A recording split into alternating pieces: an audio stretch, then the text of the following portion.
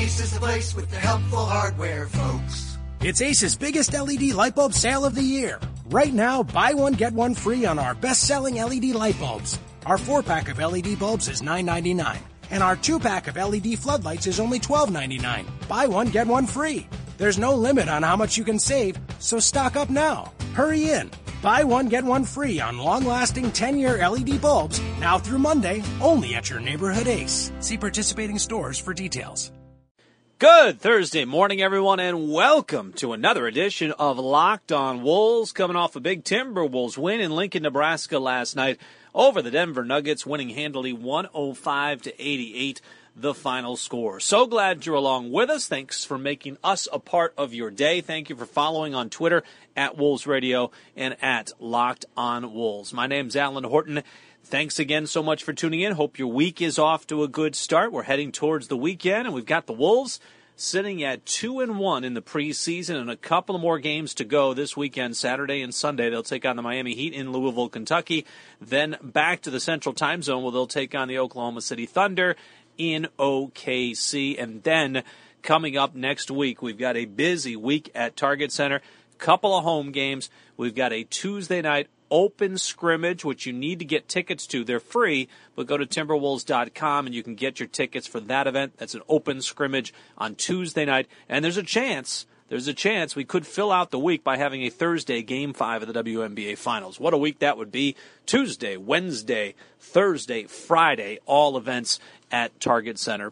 Possibly. Coming up on the podcast today, we'll break down that victory last night, and we'll talk a little bit about the starters imposing their will on the game. I thought the starters really took control of things in that third quarter. The three-point edge, is it starting to turn in the Wolves' favor after years of getting outscored at the three-point line? Don't look now, but the Wolves actually shooting the three well, defending it well, and they're winning the three-point battle through the first three preseason games. And right along those lines, the defense, that is developing. That defensive mindset is starting to take effect. And don't look now, and it's only three preseason games, and they are exhibitions, but the Wolves with a top 10 defense. And that leads me into our final point, something that Tom Haberstroh brought up that I wanted to talk to him about, realistic expectations for this Timberwolves defense.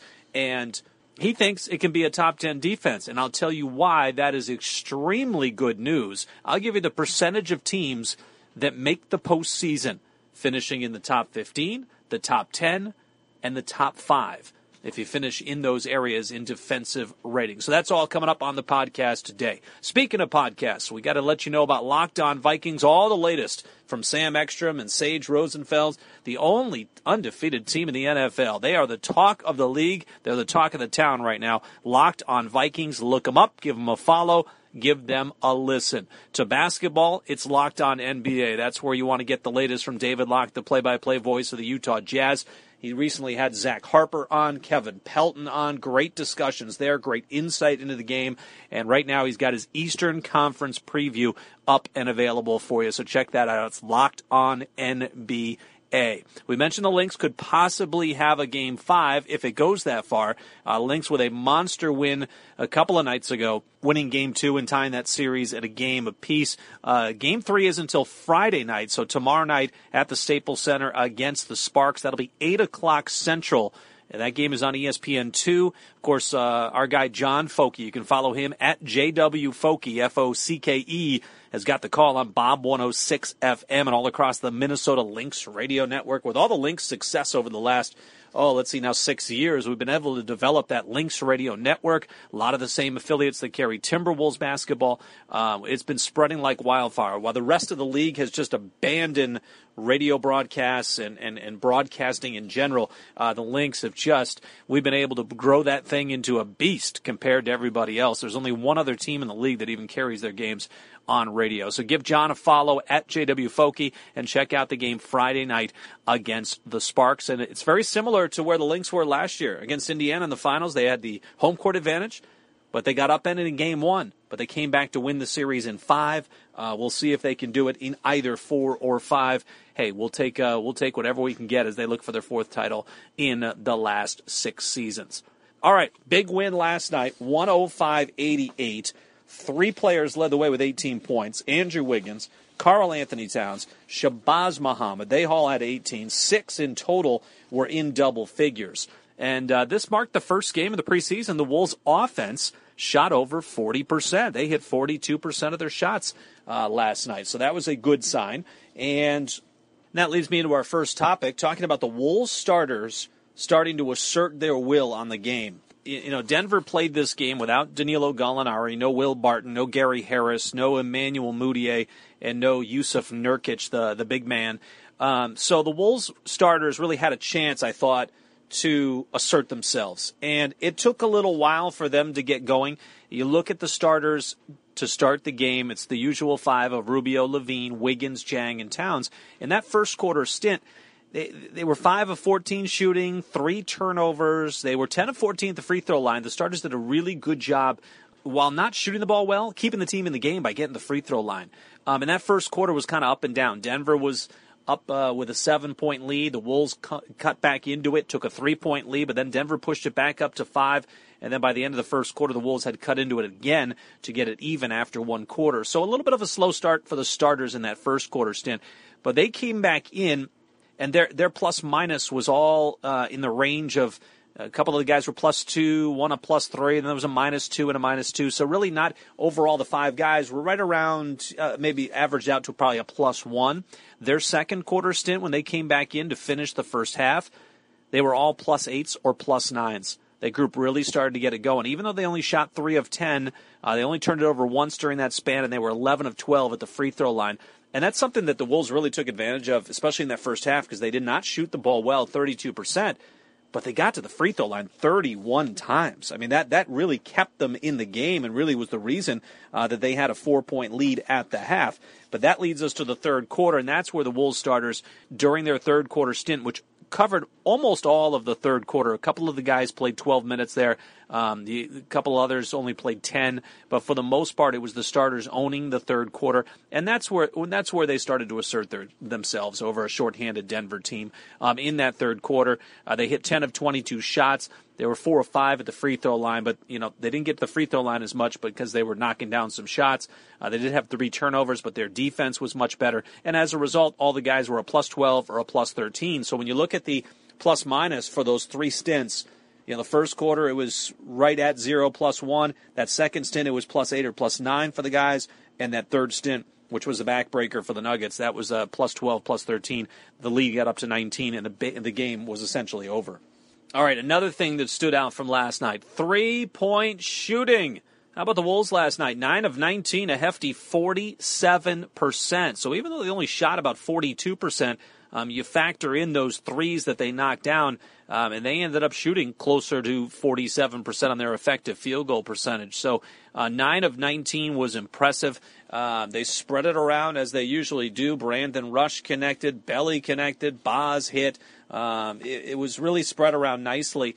And it's the second time in 3 games in this preseason that the Wolves had the advantage at the 3-point line. They were +2 in 3-pointers made against Miami, and then they were +6 last night. So that's an 18-point advantage over the Nuggets, and the Wolves know all about having that deficit on the other end and how tough it is to come back from that.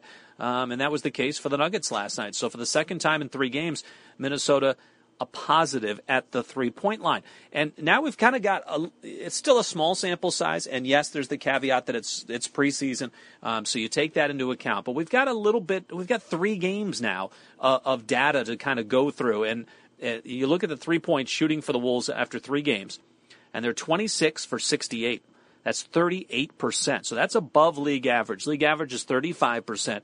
And we know the Wolves have struggled, not only taking threes, but making threes. I mean, they've been the bottom 10 for 5 straight years, and 3-point percentage has really been a struggle. So they're shooting it well, 38%, and they're averaging almost 9 made threes per game. Do you remember where we were last year? 5.5 made threes per game. That ranked 29th in the league. Only Milwaukee at 5.4 was less. So the Wolves have jumped from 5.5 to 9 made threes a game. And then when you take into account what they're holding their opponents to, that just enhances the numbers. Opponents are only shooting 29% against the Wolves from beyond the arc, and that's even with the Charlotte Hornets earlier this week putting up some big second-half numbers from beyond the arc and putting up 36 attempts. The attempts were down last night. I think Tom Thibodeau would be very pleased with the defense he saw at the three-point line. They defended it much better. So through 3 games, opponents are shooting 29% and averaging just less than 8 per game. So basically, the Timberwolves are a +1 per game at the three-point line. That's after being a minus 3.5 a year ago and minus 3.6 the year before, 2 of the 6 worst three-point differential marks in NBA history. Not just in the last 5, 10, 15 years. You're going back to the implementation of the three-point line back in 1980. So that's a big swing right now, and again, a small sample size, but certainly encouraging that the Wolves are, starting to knock down some of their three-point shots. I mentioned Belly. He connected on a couple of threes. You know what I love? I saw a play in the fourth quarter, and I caught good portions of the game here and there, but I did not sit down and watch the entire thing. In the fourth quarter, there was one play where Belly took a handoff from Cole Aldrich, and I loved where the play was set up because it was at the top of the key, and those guys are so big that when you take a handoff from Cole Aldrich, and Belly has got good size, he's already behind the arc, and he just took the ball and didn't hesitate and fired away. And what have we talked about early on in these podcasts when we first started in the week of training camp and last year repeatedly on the broadcast? Be shot ready. You have to be shot ready in this league. You can't pass up threes. Tom Thibodeau doesn't want to see him pass up threes. You got to be aggressive. If you got a little window to fire off a three, you do it. And Belly, I think, is starting to develop that a little bit. There was a clip from the Miami game, the first preseason game, where Cat kind of was at the free throw line and backing off a couple of defenders, and he kind of shuffled it to Belly, and he was kind of motioning for him to shoot the three. Shoot it. Finally, he did and knocked it down. So it's still not innate in Belly to be aggressive, but certainly on that play that I had seen, he was extremely aggressive. He was shot ready, and he knocked it down. And the guy can knock down those shots, and that's why I think Tom Thibodeau sees that in him, and that's why he's talked about Belly being a big part of this team going forward. So good signs from the three-point shooting and good signs from the Timberwolves defense. I thought they bounced back nicely from a rather poor defensive effort over the final 2.5 quarters against the Hornets. You go quarter by quarter against the Nuggets last night, and the Wolves gave up 26 points on 47% shooting in that opening quarter. They gave up 22 in the second on 38% shooting. You go to the third quarter, the dominant quarter, they held Denver to 16 points on 37% shooting. The other thing that pretty much helped out was Denver turning it over 21 times through 3 quarters. 21 times through 3 quarters. They had 8 turns in the first, 7 in the second, 6 in the third. Heading in the right direction, but still way too high. 21 turnovers, and the Wolves did a nice job forcing a lot of those. Denver helped themselves, or helped the Wolves in that area as well, but it's, as it usually is, it's a combination of pressure and good defense, and the other team making some mistakes. But you force, just because something's on Denver doesn't mean it wasn't, the way the Wolves can play. You can force those mistakes. You may not get credit for a steal, but if you're putting pressure on, if you're doing the right things, you're going to make the other team hesitate. You're going to make them think. You're going to make them take a little extra time to get things done. It all plays into being a good defensive team. And again, we're only 3 games into the preseason, so I want to keep throwing that out there, not to get too excited by some of these numbers. But the Wolves' defensive rating, through 3 games, they're giving up 93 points per 100 possessions. And when you look at the preseason rankings on NBA.com, you'll see that is just outside the top 5. That's 6th in the league in defensive ratings. So I think we're starting to see, with tonight's game, that was encouraging that they got back to playing some of the defense that we saw in that opener against the Miami Heat. I thought that was a dominant second half against the Heat. There was some slippage in that Hornets game, and now I think they got back to doing what Tom Thibodeau would like to see them do. And I think the other area that really helped, and he mentioned this after the Charlotte loss, that he may have disrupted the rhythm a little bit by trying to get too many guys involved early on. We saw more guys involved tonight, but that was all with the final 3 or 4 minutes of the game going deep onto the bench. But for the most part, when this game was in the balance, he only went 10 deep. The 2 units, the 5 starters, the 5 guys off the bench, and that seemed to make a big difference tonight.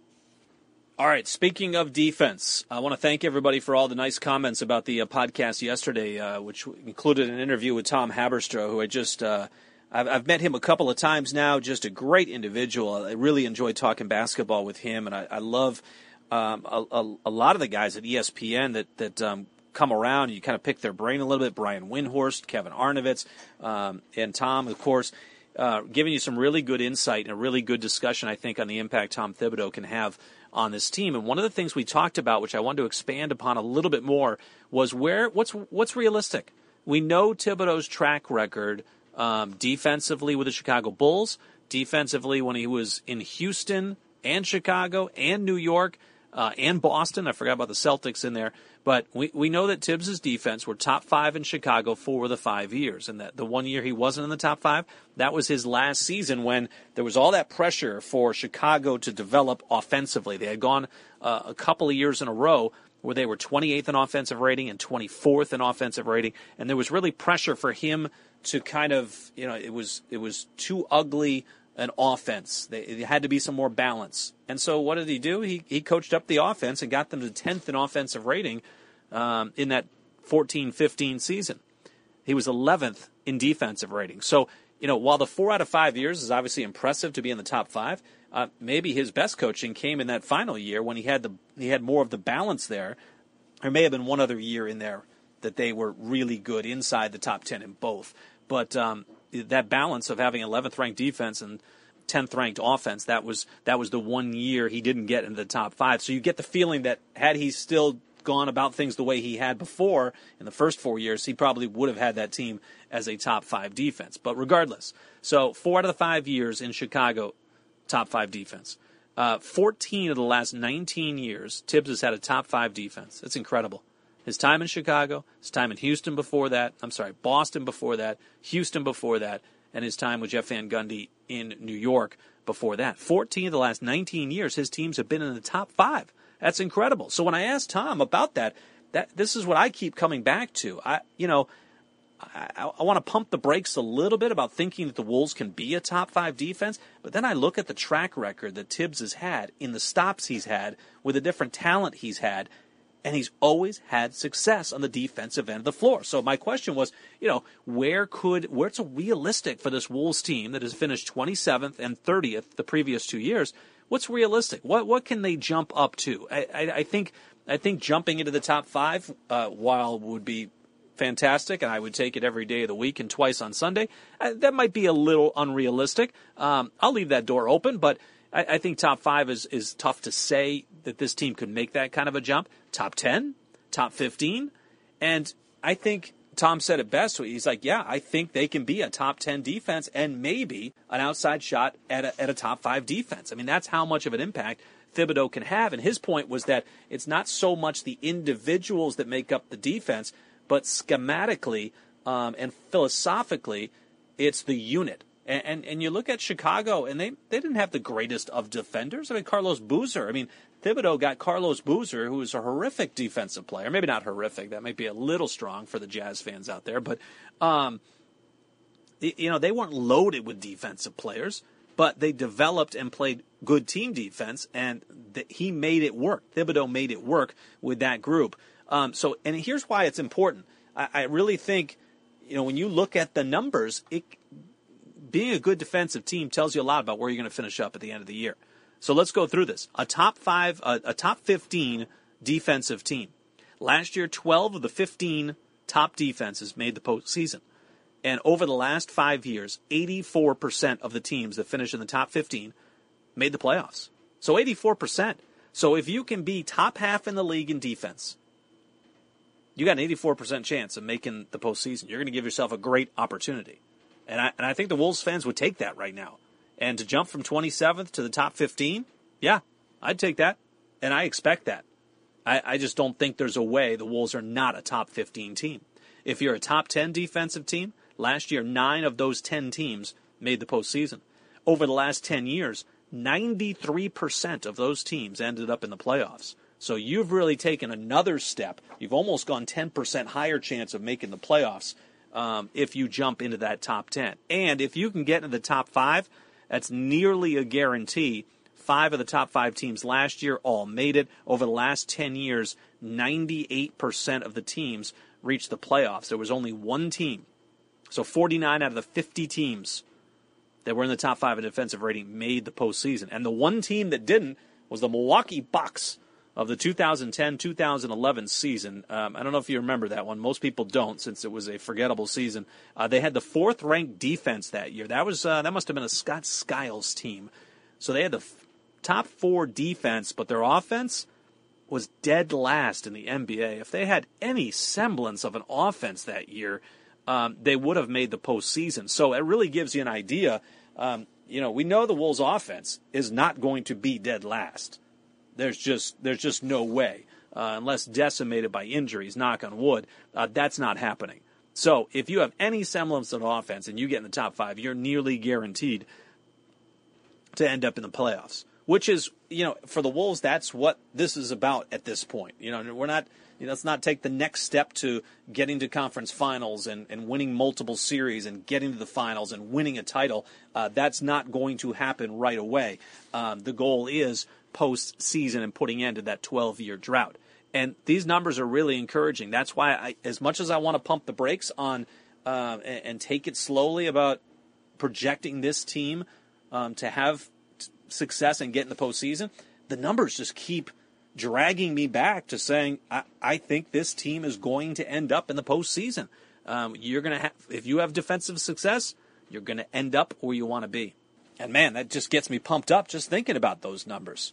All right, that's going to do it for another edition of Locked On Wolves. We'll talk to you again tomorrow morning. I think tomorrow we'll kind of touch on not only at the broadcast meetings a couple of weeks ago, but also in Charlotte earlier this week. Bob Delaney, a retired official, 25 years in the league, former New Jersey State Trooper as well, by the way. He held, not only did he and Kenny Maurer and a number of other former referees talk at the broadcast meetings, talking about the points of education. You may remember this as points of emphasis. They have changed it to points of education and what they're kind of looking for. They want people to be on the lookout for as we approach this upcoming season. And Bob Delaney is just a terrific speaker, and we got some time. We spent about 45 minutes with him in Charlotte before the game. It was just me representing the Wolves, and let's see, Matt Carroll was there, Del Curry was there, Eric Collins, the play-by-play voice on television, and Steve Martin, the radio play-by-play voice of the Hornets. So it was just a small group of us, and went over the points of education and got a chance to sit down with him a little bit and just talk refereeing and talk different scenarios and that kind of thing. Really cool stuff. And so I want to pass along some of that and how the NBA is kind of really going full bore to educate fans, educate coaches, improve referee-coach relations, referee-broadcaster relations, and referee-fan, and the fan perspective, and the image that referees have. It's really kind of cool what they're trying to do. And I think they've made a lot of success. They're tweaking instant replay. They're trying to get it quicker. They're trying to get it faster. They want to get in and out of timeouts better. They want to help. It all seems that Adam Silver has kind of taken everybody under his wings and is trying to push this product in the right direction. It's not just one group. It's not just the players. It's not just the owners. It's not the front offices, the referees, broadcasting. It's all together, and it's really pretty cool. It makes you feel pretty good about working for an organization like the NBA that I think is headed in the right direction, has great leadership, and is doing the right things, especially when you look at some other leagues and you just kind of shake your head at some of the leadership decisions, some of the punishments they put out, how they deal with their players, all those type of things. I think the NBA is really put themselves head and shoulders above the other professional leagues out there. So that's coming up on tomorrow's show. Have yourself a great Thursday. We'll talk to you tomorrow. This has been another edition of Locked On Wolves, a part of the Locked On Podcast Network, your team every day. Ace is the place with the helpful hardware, folks. It's Ace's biggest LED light bulb sale of the year. Right now, buy one, get one free on our best-selling LED light bulbs. Our 4-pack of LED bulbs is $9.99, and our 2-pack of LED floodlights is only $12.99. Buy one, get one free. There's no limit on how much you can save, so stock up now. Hurry in. Buy one, get one free on long-lasting 10-year LED bulbs now through Monday, only at your neighborhood Ace. See participating stores for details.